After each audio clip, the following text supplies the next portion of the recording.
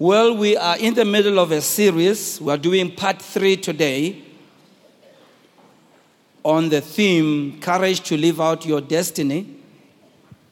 We are using Ephesians 2:10 as our main text, which reads, "We are God's workmanship, created in Christ Jesus unto good works which God has before ordained that we should walk in them." When Paul wrote this, he was writing to the Christians in Ephesus, and in essence telling them that the fact that we now know Christ as Savior and Lord, we are to do good works. We did explain that we understand that good works will not buy us a place in heaven or a special place in heaven. We can never go to heaven because of our good works. But after we have come to know Christ as Savior and Lord, we are expected to do good works, which Paul says God ordained these good works for us that we should walk in them. In other words, there are certain achievements that God has placed aside for you to do in this world. We are created by God as men and women on assignment. We are men and women on a mission. For that reason, we need to live our lives as men and women who are purpose-driven. We're not in this world just to fill up the space, but we are here to have impact.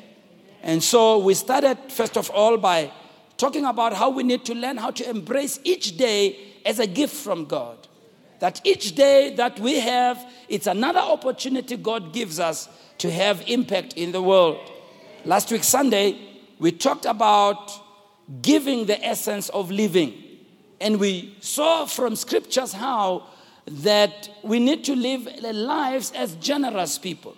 People who give. Because Jesus said it's more blessed to give than to receive. Today, we want to talk under the subtitle, Born to be a Blessing. And I want to use Genesis 12 as our main text for today. And I'm reading Genesis 12 verse 2. We read both NIV Bible, New Living Translation, and the Complete Jewish Bible. I'm reading Genesis 12:2. God talking to Abraham says, "I will make you into a great nation. I will bless you. I will make your name great, and you will be a blessing." Somebody say, "I will make you. I will bless you. I will make your name great, and you will be a blessing." The New Living Translation, that third part of that verse reads, "And you will be a blessing to others." So after I've made you, after I've blessed you, after I've made your name great, you'll be a blessing to others. The Complete Jewish Bible says, "And you are to be a blessing." Look at your neighbor and say, "You are to be a blessing." In other words, when you read that verse, what it's really telling us is that the highest level of living is not being blessed. I knew I wouldn't get many amens out of that one. Oh, we love to be blessed. And I love to be blessed. We all love to be blessed. And when we say blessed, we're talking about, God giving us things and doing things for us and all of that. And to me, by the way, being blessed is not just limited to material things. It has to do with more. But we all love to be blessed. But God is saying, the reason I'm blessing you is that I want you to be a blessing. So the highest level of living is being blessed. That's what God says to Abraham. God says, "I'll make you. I'll bless you.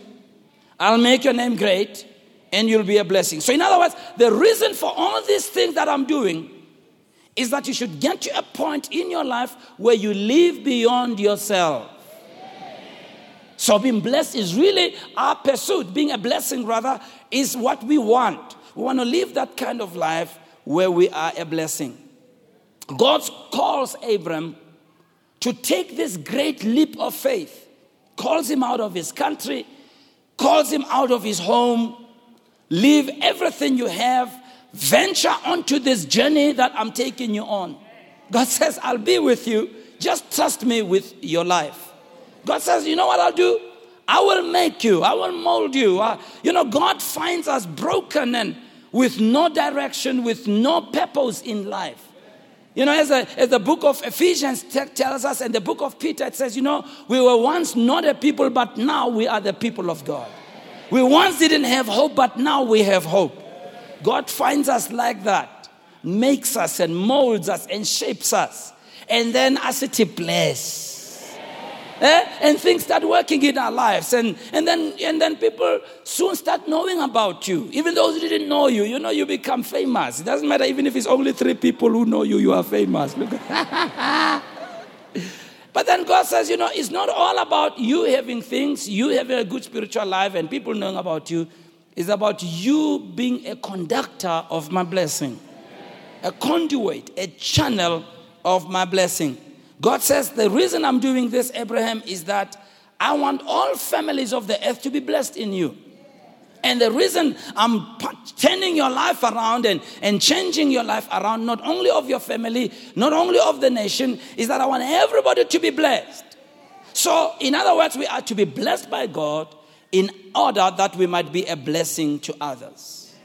We need to learn how to count our blessings so that we should be able to turn and bless other people as well. Now, note, different commentaries, Kale Delig, this is their comment on this verse, and I quote, Abram was not only to receive blessing, but to be a blessing. Tell your neighbor, you need to be a blessing. They continue to say, not only to be blessed by God, but to become a blessing or a medium of blessings, a conduit of blessings. Dr. Matola was preaching in the first service and he used a good illustration that I loved. When you are a conduit or a conductor, it's almost like, when we receive water from our taps, the copper taps, the pipes there are simply a conduit.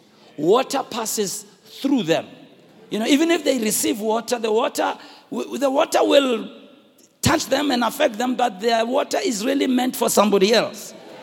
And after you drink the water, you love the water, and you don't really say much about the conductor or the tap. How many of you, after you drank the water, you say, hey, those copper pipes are something else? You don't ever say that.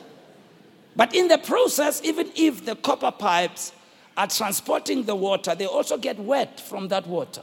They are also touched by the water. All right, so even if you are a channel of blessings, those blessings now is but we are to be a channel, we are to be a conduit of blessings. Jameson Fawcett comments and says, thou shalt be a blessing. In other words, this speaks of being a blessing in the concrete sense. In other words, you are to be an object of blessing. So you need to understand when people come to you and ask for help. And I don't know, sometimes we may not be very glad to help people. I'm not getting any amens here. See, when people come for help, when your family has issues and they come to you for counseling, and they come to you for assistance, that's because there's something that you carry. Yeah, you're a blessing. Yeah, some of your amens are not very convincing, but I'll take whatever you give me this morning. But you see, it means you have to be an object of blessing. Barnes says the higher blessing is expressed in these remarkable terms. And be thou a blessing. He is not to be merely a subject of blessing, but a medium of blessings to others. It is more blessed to give than to receive.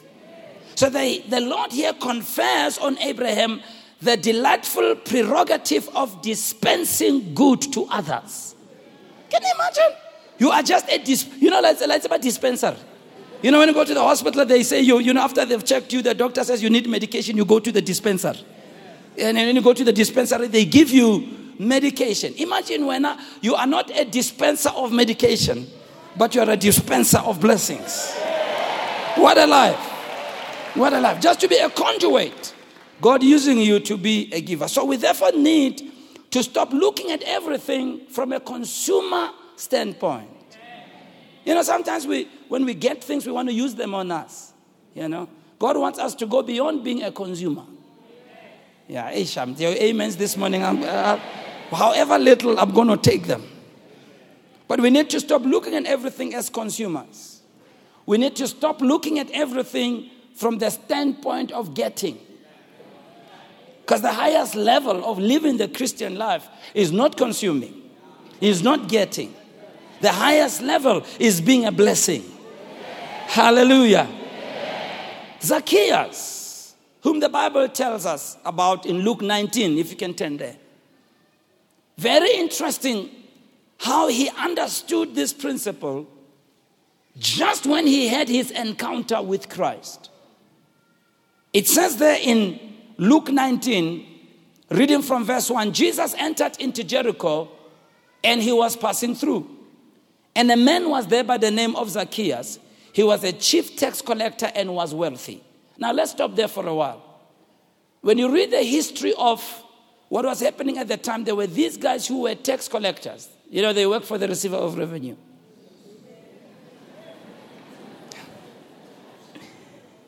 And they were very unscrupulous and corrupt, these guys, in that they charged more taxes than they should get.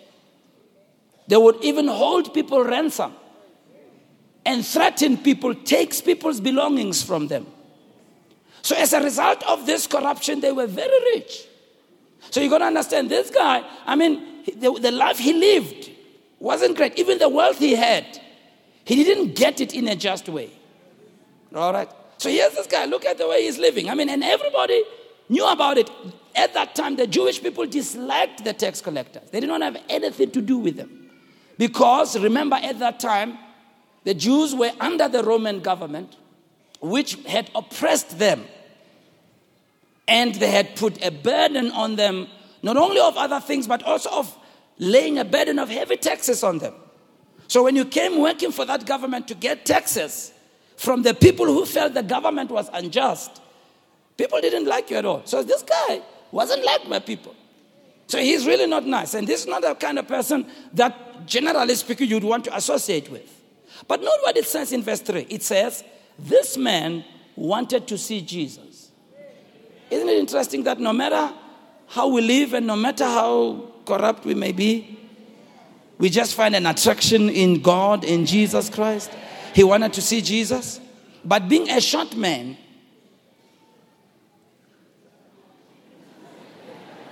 I won't say anything. He could not because of the crowd. So what did he do? Verse 4. He ran ahead and climbed a sycamore fig tree to see him. You know, this kind of trees has got very thick leaves. And once you get into it, no one can even see that there's someone in the tree. So he climbs in the tree and he makes sure that he is strategically positioned because he knows Jesus is going to pass that way. Verse 5. When Jesus reached the spot, he looked up. I mean, how would you act? I mean, how would you behave? Here you are. You got into a tree. Privately, nobody saw you. You thought, okay.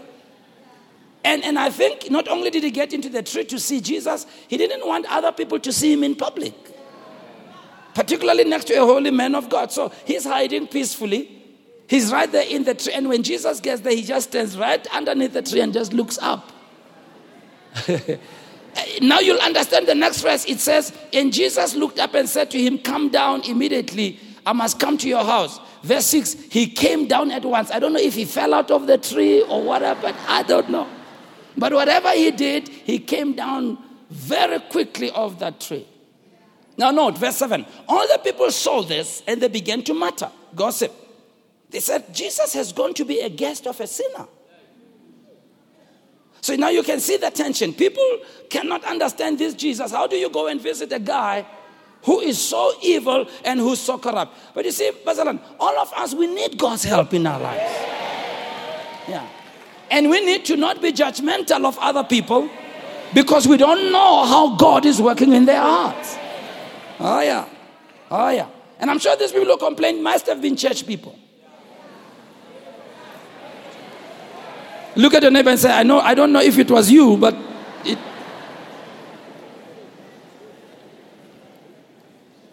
Verse 8, but Zacchaeus stood up and said, Lord, look, Lord, here and now I give half of my possessions to the poor. Oh. And if I have cheated anybody out of anything, I will pay back 4 times the amount. What a change. He's just had an encounter with Jesus, just for a split second. He has just received the blessing of Jesus saying, I'm coming to your house. And immediately Zacchaeus seems to understand, you know what? I'm not just blessed for me. Jesus said to him, today salvation has come to your house. Because this man too is a son of Abraham. For the Son of Man has come to seek and save that which was lost. Can I hear an amen? When Jesus blessed Zacchaeus by agreeing to go into his home, an act, by the way, in this culture, being an act of hospitality, made all sorts of statements. When Jesus said, I'm coming to your house, it meant I'm accepting you. It meant I welcome your friendship. It meant I honor you. So Zacchaeus doesn't even wait for Jesus to come, doesn't even wait for dinner time to come. He starts announcing that I'm changing from my corrupt ways. He says, because I've been touched by Jesus, because I've had an encounter with Jesus, I am changing from now onwards. If I have taken anything from anybody and have defrauded anybody, I will take it back to them fourfold. So he didn't take the blessing and pay Jesus. Instead, he used his blessing to bless other people. This man gave from the bottom of his heart. He understood a blessing at gut level, that when God blesses me, I've got to bless other people. Wow. Many of us are like this man. We've had an encounter with Christ. Jesus has come into our lives to change our lives, gave us a new day in our lives. But the question is, can we be like Zacchaeus in terms of being a blessing? You ask me the question, how can I be a blessing? 5 ways we can become blessings. I'll go through them quickly. Number 1, become a reconciler. See, the Bible says we have been given the ministry of reconciliation. 2 Corinthians 5 from verse 18 it says, and all this is from God, who reconciled us to himself through Christ. And God has given us this task of reconciling people to him. Note that. For God was in Christ reconciling the world to himself, no longer counting people's sins against them. And he gave us this wonderful message of reconciliation. So, we are Christ's ambassadors. God is making his appeal through us. We speak for Christ when we plead, come back to God. For God made Christ, who never sinned, to be the offering for our sins, so that we could be made right with God through Christ.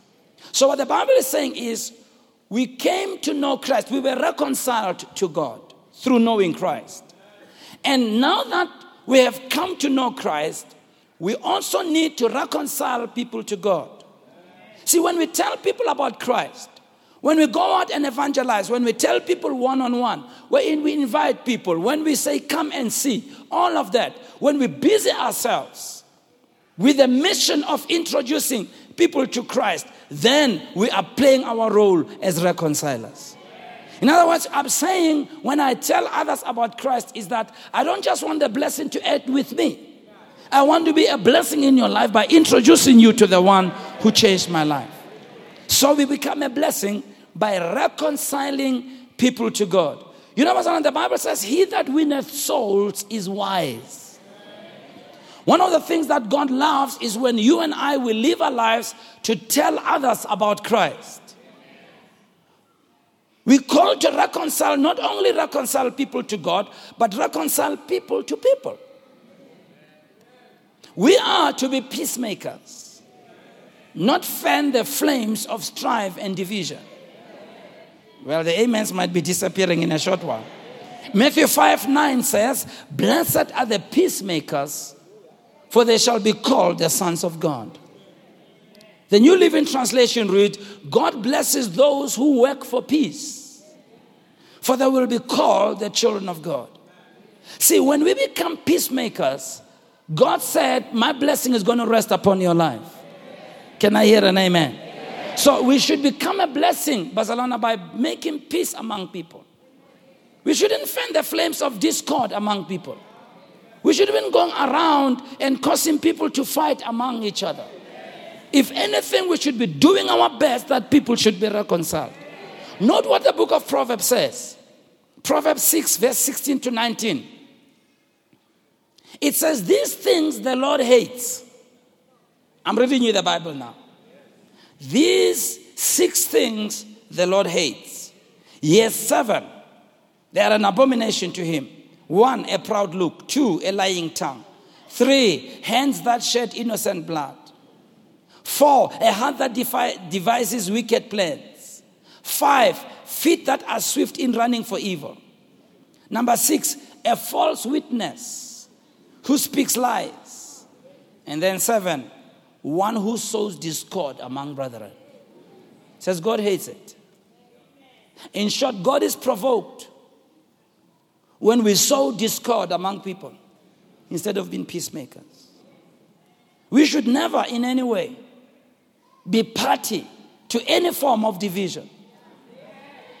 Should never be. We should never be. You know, in the church world, Bazalana, it's in our world as preachers, it's a difficult world. Because you are human like everybody. You know. So when you are together, you know, somebody's name comes up and someone says, hey, so-and-so is doing this. And you know, if there's a group of you and the next one adds this and the next one adds this. Have you ever heard the stories when they start? You know, someone says this, the other one adds. By the time the 5th person says whatever they say, this thing has been so decorated. And sometimes church people love to fight, and I'm of grace, I'm of Peter, I'm of Apollos. And God says, when it comes to that, I hate that. I hate that. The Common Jewish Bible reads, God hates a false witness who lies with every breath, and him who sows strife among brothers. We shouldn't sow strife in our families. We shouldn't sow strife in churches. We shouldn't be sowing strife in our workplace. We shouldn't be sowing strife at school. We shouldn't be sowing strife. If anything, we should be trying to reconcile people. Look at the neighbor who's not saying amen and say, why are you quiet now? Yeah. And you know, Basala, the easiest thing in the world is to sow discord. To go to one person and say, so-and-so said this about you. And then we add something else. And then go to the other one and say, you know, so-and-so, what they said about you.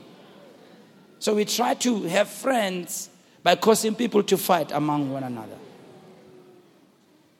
The Bible says when you're a peacemaker, you'll walk in the blessing. That's how we can be a blessing. In our families, when people fight, be the reconciler. Yeah. And sometimes when you try to reconcile people, both of them may turn on you. It's okay, but bring peace. Yeah. Sit people down. Get them to talk. Or if you can, lobby them one-on-one. Talk to them in private. Bring peace. But we shouldn't be having homes where, you know, it's like civil war going on. It's like World War II going on in one house. Shouting and screaming and throwing dishes around, throwing chairs at each other, insults and people not talking to each other, you know, people not even wanting to look at each other, nothing. If anything, your testimony as a Christian, your testimony, the way we preach the gospel to our family members should be that we are those who are doing our best to seek for peace. Now, seeking for peace doesn't mean we want to engage the issues.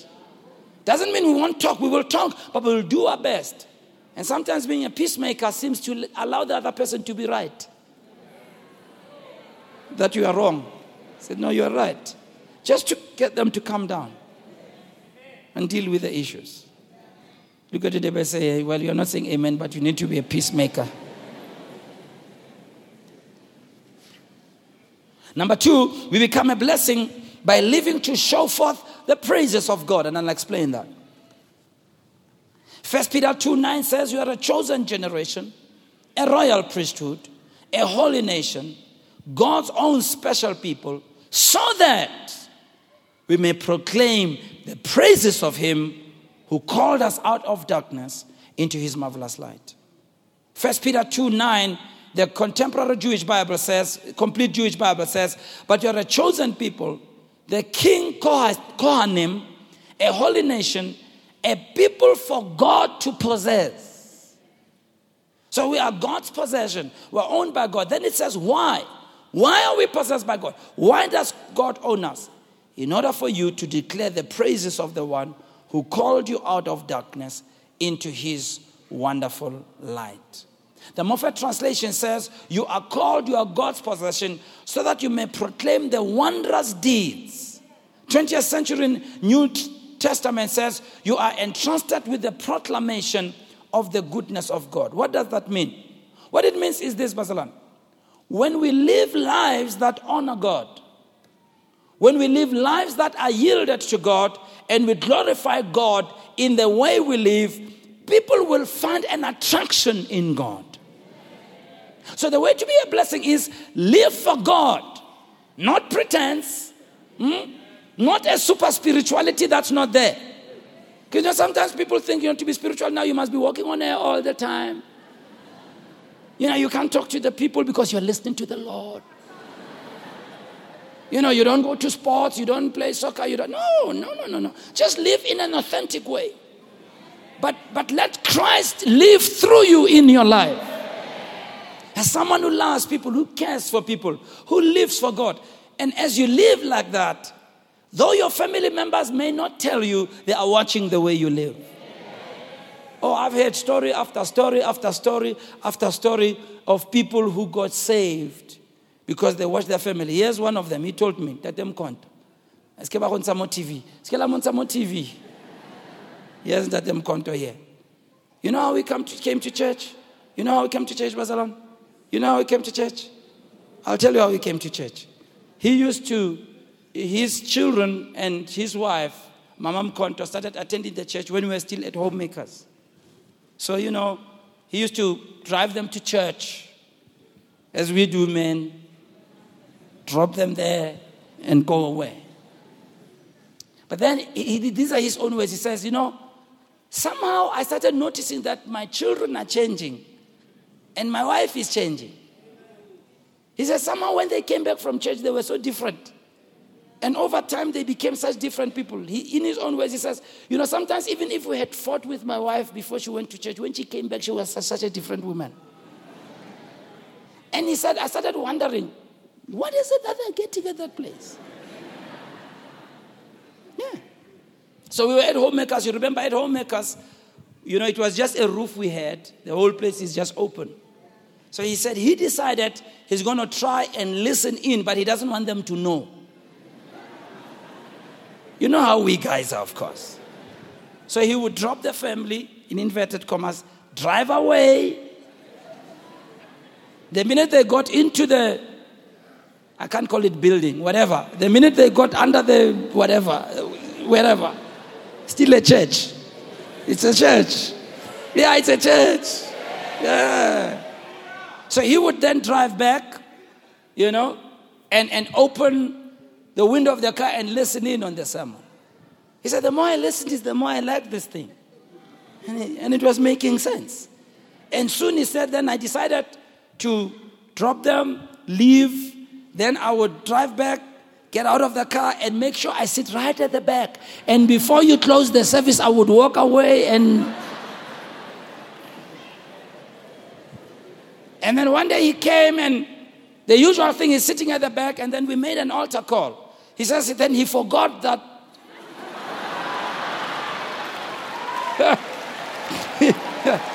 He forgot that, by the way, I'm not at church. As he made his way to the front, he didn't know what brought him to the front. Here he is today. He's got a wonderful family. He's saved, serving in the church. We want to give a shout out to Sis Nora, your wife, and your children. If it were not because of them, you wouldn't be here today, my friend. What did they do? They lived to show forth the praises of God. In the way you live, just the way you live. You become a blessing. People know peace by looking at you. They know contentment by looking at you. They know how God can change their lives just by looking at you. May you be that person in the neighborhood in Jesus' name. Can I hear an amen? Yeah. Number 3, become a philanthropist or a giver. We become a blessing by being givers. In Acts chapter 10, we read about Cornelius. It says there was a certain man in Caesarea called Cornelius, a centurion that was called the Italian regiment. He was a devout man, one who feared God, and he gave alms generously to the people and prayed to God always. I won't read the whole story. But Cornelius gave so much that one day God sent an angel to him. And when the angel came to Cornelius, this is what the angel says: your prayers and your giving has come up before God as a memorial. Your prayers and your giving. Yeah. One translation says he gave generously to the poor. The NIV says he gave generously to those in need. See, his love for God led him to love other people. See, love proves its sincerity in the act of charity and giving. See, you give because you love. You give because you're compassionate. You give because you sense in your heart other people need your help. We read about a woman by the name of Dorcas in Acts chapter 9. From verse 36, it says, in Joppa, there was a disciple named Tabitha, which when translated is Dorcas. Note what it says: who was always doing good and helping the poor.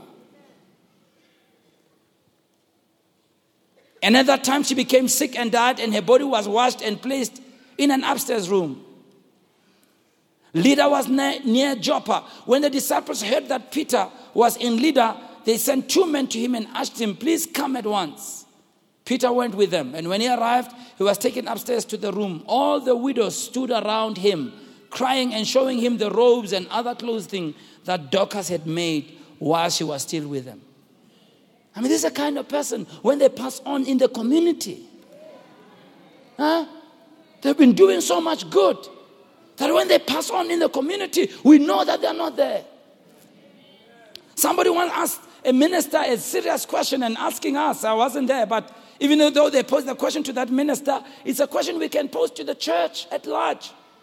And he said, if your church was to close down, will the community know that you're no longer there? Yeah.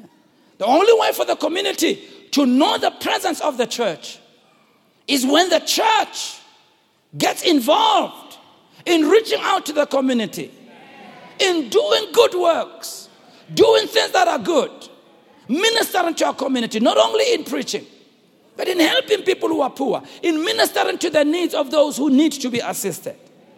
And that's the question.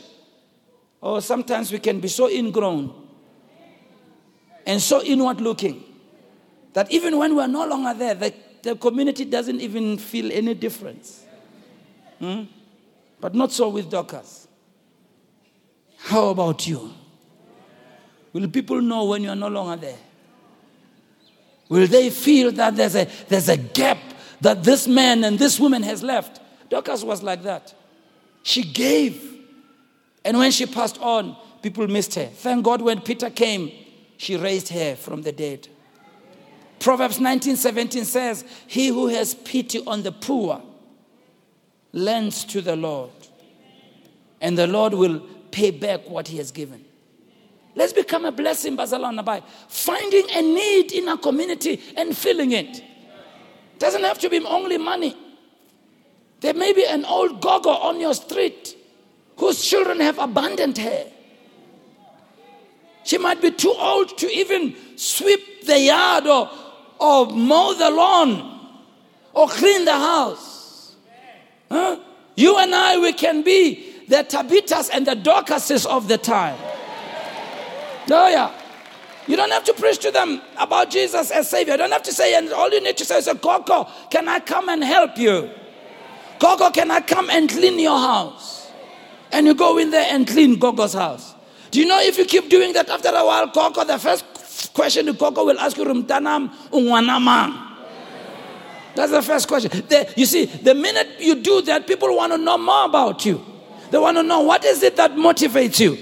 And in that way, you can be able to tell them about the God who has changed your life, the God who has blessed you, and that is why you are a blessing to them. Can I hear an amen in the house? Yeah. So many needs around us. Families, there are some families around. I know in a neighborhood, I was so blessed, and I don't want to go into too many details. But when you look around in the community, there's always something you can do. I'm telling you, Barcelona. You don't have to be a rich person. No. You don't have to have so much achievement. All you need to have is a heart that has compassion. Yeah. And it's a blessing when you see what God does over the long haul. Some of the young people in our communities that, over time one tried to help, See some young people, the home they come from may be so dysfunctional. And you see potential in this young person. And shame them, they're not guided at home. You take interest in them. It doesn't have to be long. Just a few words of encouragement. Sometimes you find out they need this, you give them some money, and so on. After 10, 20 years of doing that, when you see how much God has raised their life, oh my goodness. What a blessing. What a blessing. I said, what a blessing. To see that God uses your life to touch somebody else's life. I know this is difficult for us to listen to because, our background, unfortunately, has moved us into a situation where often we want to get, but we want to live the highest level of living. We want to become a blessing more than being blessed. Number 4, we become a blessing by being intercessors, those who pray for others.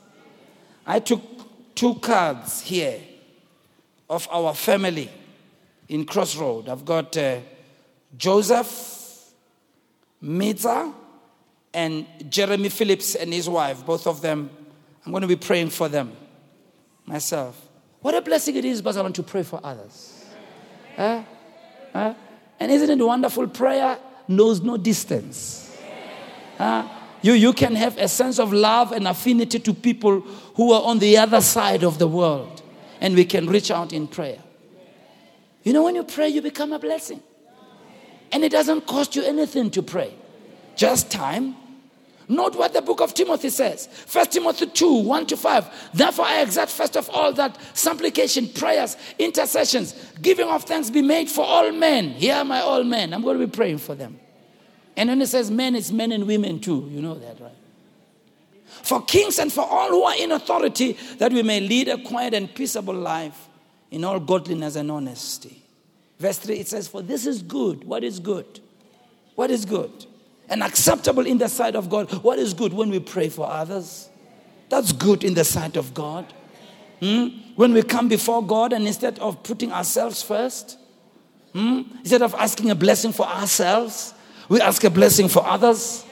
Oftentimes when, like somebody said, he said some people, the way they pray, it's almost like the guy who prays says, God bless me, bless my wife, my 2 children, and no more. Amen.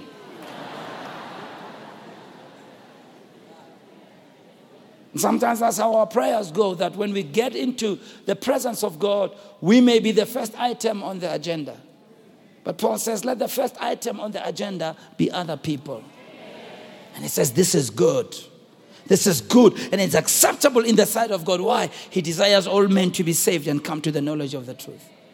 Let's pray for others. Let's pray for our nation. Let's pray for our nation. Just in 4 days, how we have changed as a nation. Hey! 4 days.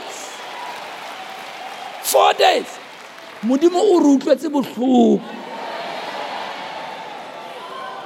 That's right, my brother. Yeah. God has removed that veil of darkness and discouragement and depression. My goodness, there is such a sense of hope in the nation. A sense of enthusiasm.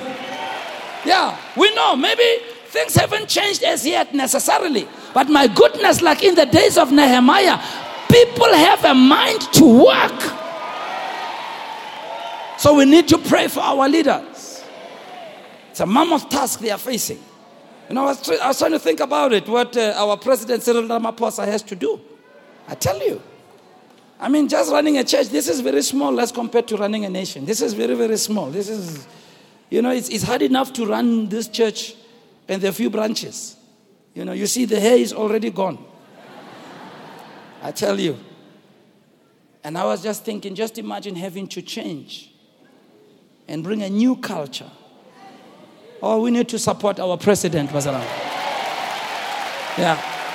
All sectors, let every man, every woman do what is necessary to move this country forward. We have a beautiful nation. What Desmond Tutu calls the rainbow nation. Made up of all people, all colors, all tribes, all tongues, all gifts, all people groups. We're made up of people of all different economical statuses, all religious groups, all kinds of people. My goodness, let's make this country work. What do you say, Bazalan? I said, let's make this country work. What do you say? And of the many things that we can do, one of them is to bring our leaders before God and pray for them. Yeah, remember them in your prayers when you pray for them. Can I hear an amen in the house? And number 5, in conclusion, shine your light where you are. Where you are, where you are. Whatever corner you are at, shine your light there. Matthew 5 verse 14 says, you are the light of the world. A city on a hill cannot be hidden. Please listen. God has transformed your life. Like Abraham. God has made you. God has blessed you. God has made your name great. You can't hide anymore. Hallelujah.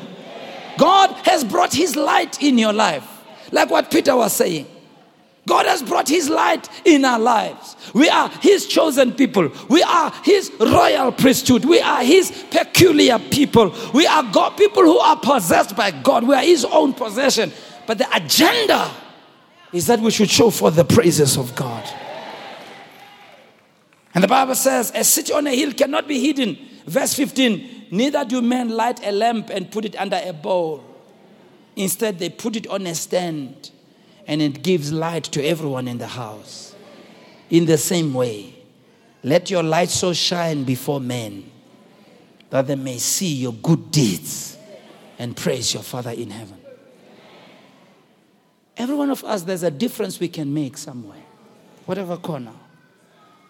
Whatever corner. Wherever you are, make a difference. I just made an example. Just down the street. Just your neighbor there. Maybe your light there would be just to go do the gardening there. That's all. You don't have to preach. You don't have to know Greek and Hebrew. You don't have to stand in front of thousands of people speaking. But my goodness, you can make a difference. Just imagine for a while, Bazalan, how the church world would be if every person in churches, all in a nation, was to decide that I'm going to live to be a blessing. Can you imagine the impact we would have in this nation? When you and I roll up our sleeves and look for opportunities to be a blessing. Because we understand I was born not only to be blessed, I was born to be a blessing. I came into this world not only for my own mission, but I came into this world to be a representative of heaven. Somebody once said, we all need to preach the gospel. If needs be, use less words. But preach the gospel through our deeds. And sometimes the mission of Christ and the vision of God to reach the world gets frustrated. Because what we say and what we do sometimes do not match. But imagine if everybody here, all of us, when we leave this place today, we could be looking around to say, where can I be a blessing? Where can I be a blessing? And let that be the mission of your life. God grant us the grace. I said, God grant us the grace to be a blessing. In Jesus' name. Can I hear an amen? Give the Lord a big hand of praise. It's worth it to be praised.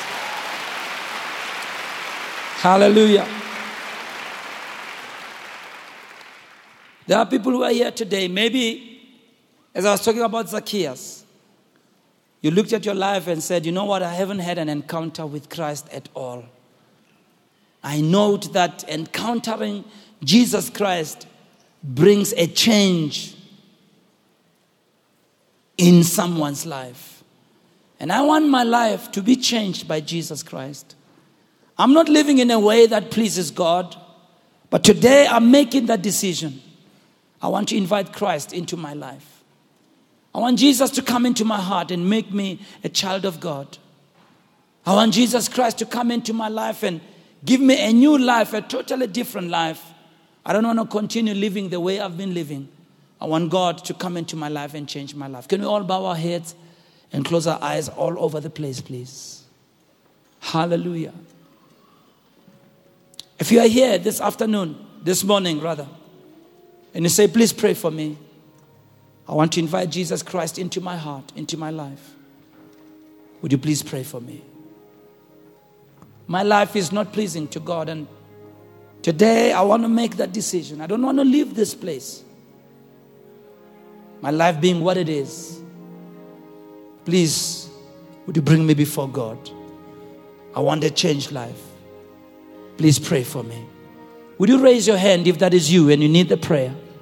Just raise your hand right where you are. I want to pray for you as you invite Jesus. Thank you for those hands. Keep them raised all over the place. Thank you. Only God, only Jesus changes lives. We are what we are today because of His love, His grace, His mercy. We were just like Zacchaeus. Our lives all messed up, going in the wrong direction, doing things that we didn't want to do, trying to stop and live in a different way, but we didn't have the power to do so until Christ came into our lives. Thank you for those hands that are raised. I ask all the people who raised their hands, would you please stand on your feet right where you are, please? Can you stand on your feet right where you are? Thank you. Thank you, my brother. Thank you, thank you, thank you. All over this place. Even right in the foyer, I can see you right at the back. Thank you, thank you. I don't know if we have people in the overflow hall. If there's people in the overflow hall, you stand on your feet right there in the overflow hall. All over the place. Don't be afraid. Just stand on your feet. Stand on your feet. This is your day of change. This is your day of transformation. You don't need to be afraid of it. When you see us the way we are, God changed our lives and transformed our lives. And we know it's because of Christ coming into our lives that our lives are different. I want to pray for you. This is such an important and major decision that you're making in your life. I really would love to pray for you. I'm going to invite all of you, please. If you could take all your belongings, don't leave any of your belongings behind, all right? Just take all your belongings in your arms, and if you could just walk to the front and come stand in the front as we pray together. Just come right now. Thank you, Lord. Come. Thank you, Jesus. Thank you, Jesus. Give them a hand. Come on.